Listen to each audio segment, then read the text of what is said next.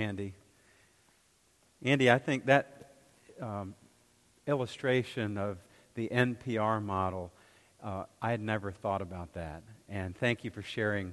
That may end up in some other pastors' sermon illustration toolboxes, because that's pretty neat. As he was talking, I kept thinking about the guy I listened to in the morning, and he says, NPR News, I'm Dave Mattingly, right, every morning. And so now every time I hear NPR in the morning on my commute, I'm going to remember what you said. So thank you. Church, I just wanted to let you know, you can pray for me this morning, because as I preach today, I'm preaching just on your grace and your love. Our 16-and-a-half-year-old lab mix went to be with his maker on Friday, and so we're just having a tough time. We are, and a number of you have shared your concerns and prayers with us, and we just so thank you. And so I pray that you would pray with me as I share today, and we'll just do the best we can together, right? And on this All Saints Day, many of you understand exactly what that is like.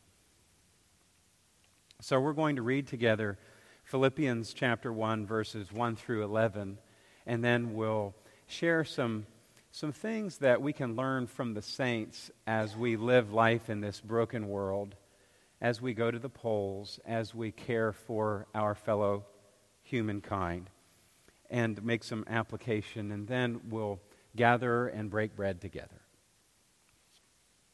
Paul writes, "To all God's holy people in Christ Jesus at Philippi, together with the overseers and deacons, grace and peace to you from God our Father and the Lord Jesus Christ.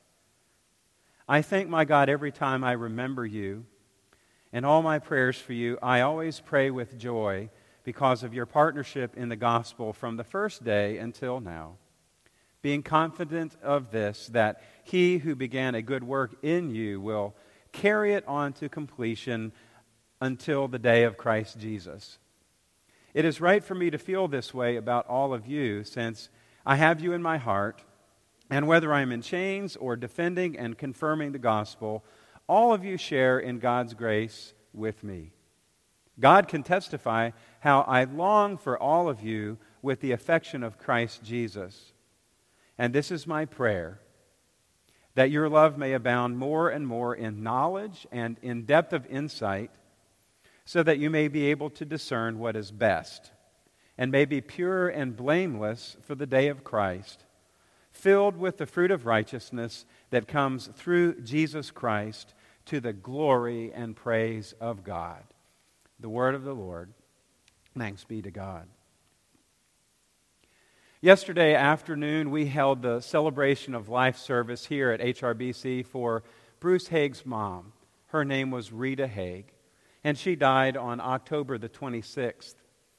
And she had a close relationship with our former pastor here, Dr. Bert Browning. He served here 18 years and then retired, and I'm thankful to have come after him.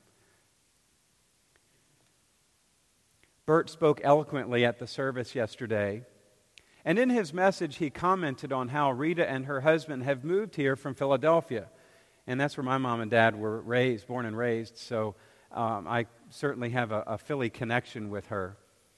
And Bert commented that as he got to know her and visited her, she said, "Remember, I'm Catholic, not Baptist." She was very clear about that. And when I saw her in the hospital just a couple of days before she died, she was quick to remind me of just the same. Then Bert said something that is important for all of us to remember.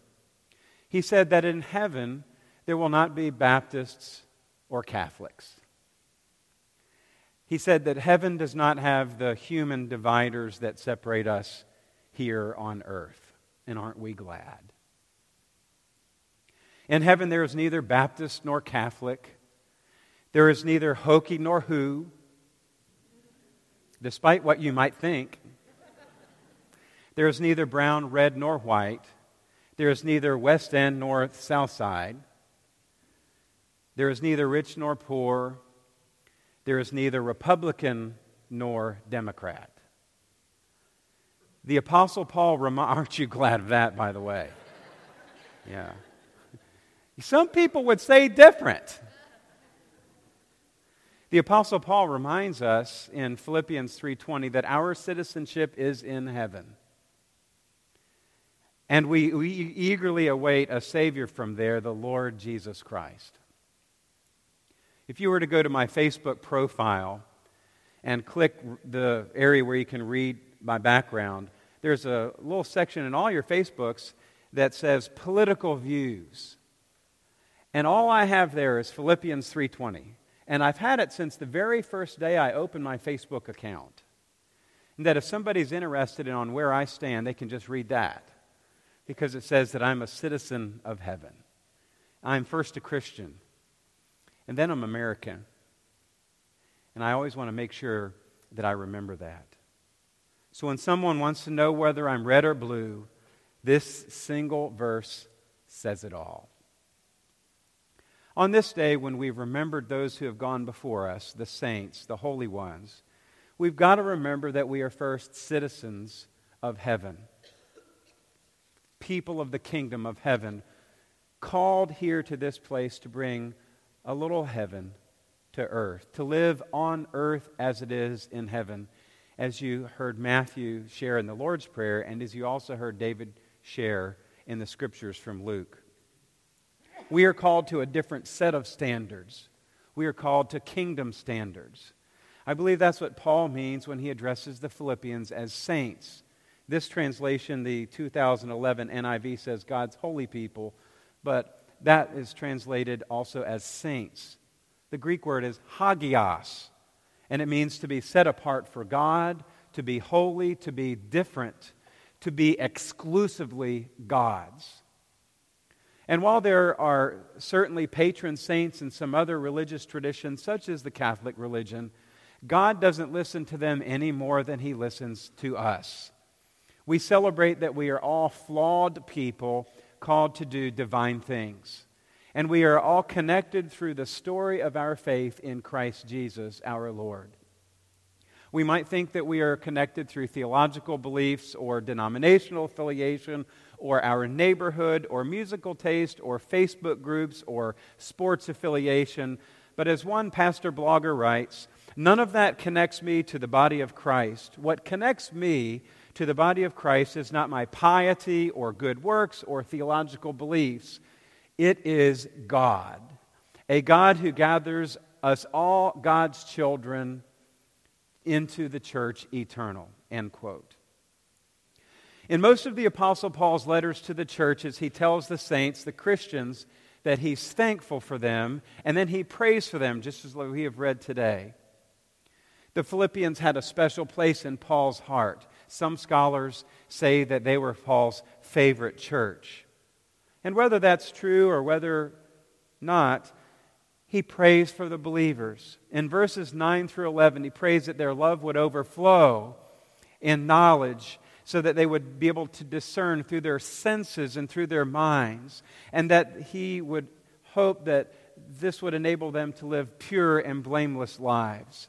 He prayed that their lives would yield fruit of righteousness, meaning that they would be people of integrity whose lives would produce good works, that other people might see Jesus in us. So today we look back to the mothers and fathers of our faith, and we know they are models to us of what it means to be citizens here on earth, citizens of heaven here on earth. We remember Mary of Magdala, Peter the fisherman, the glorious disciples. We remember St. Francis. We remember Mother Teresa. We remember Martin Luther King Jr. We remember our grandparents who took us to church. We remember our 5th grade Sunday school teacher. We remember the vacation Bible school workers who served us Kool-Aid in Dixie cups and animal crackers. We remember the pastor who came when no one else would show up. We remember the friend who took us to chemo treatments. We remember our true Christian friends who were there in those dark days. Paul's hopes and dreams for the Philippians are the same for us today. Flawed as we are, we too are saints, set apart to be different in this world, that the world might be different. We remember that we are citizens of heaven and that we are called to a better way. We remember that no matter who is in the White House, God is on the throne. God is unchanging. Jesus Christ, the same yesterday, today, and forever. So we pray that we would be an answer to Paul's prayer, that we would be able to be citizens of heaven on earth. And a few things that we might put into practice as we go through this week. Some takeaways for us. First, that as Paul has prayed, that we would seek to make the best decisions as citizens of heaven. This happens when we seek to love God more and more. We will be more and more like Jesus, and we will make better and better decisions that will influence others. Second, with God's help, we pray that we would live by the golden rule. That was at the very end of the passage Dave read, and it's also in Matthew 7:12. So in everything, do unto others as you would have them do to you, for this sums up the law and the prophets. Live by the golden rule. And third, encourage others with simple acts of kindness. Buy someone's meal. Read the Bible to someone in a nursing home. Hold the door for some other students at your school. Let someone else have the close parking space at the Kroger's. Volunteer to read to a child in their classroom at school. Take someone to their doctor's appointment. Rake some leaves. Smile even when you don't feel like it. Talk to an older person at the pharmacy when you're there. Write a note of encouragement. Call your parents.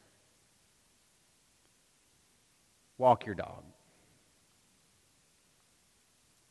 Hug your kids. And say, I love you to the people that matter every day. When we live by kingdom standards, I believe that we can make this world a better place, one soul at a time.